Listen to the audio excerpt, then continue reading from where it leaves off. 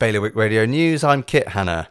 Ports of Jersey have outlined their initial plans to upgrade St Heliers harbour area and replace the island's key ferry terminal.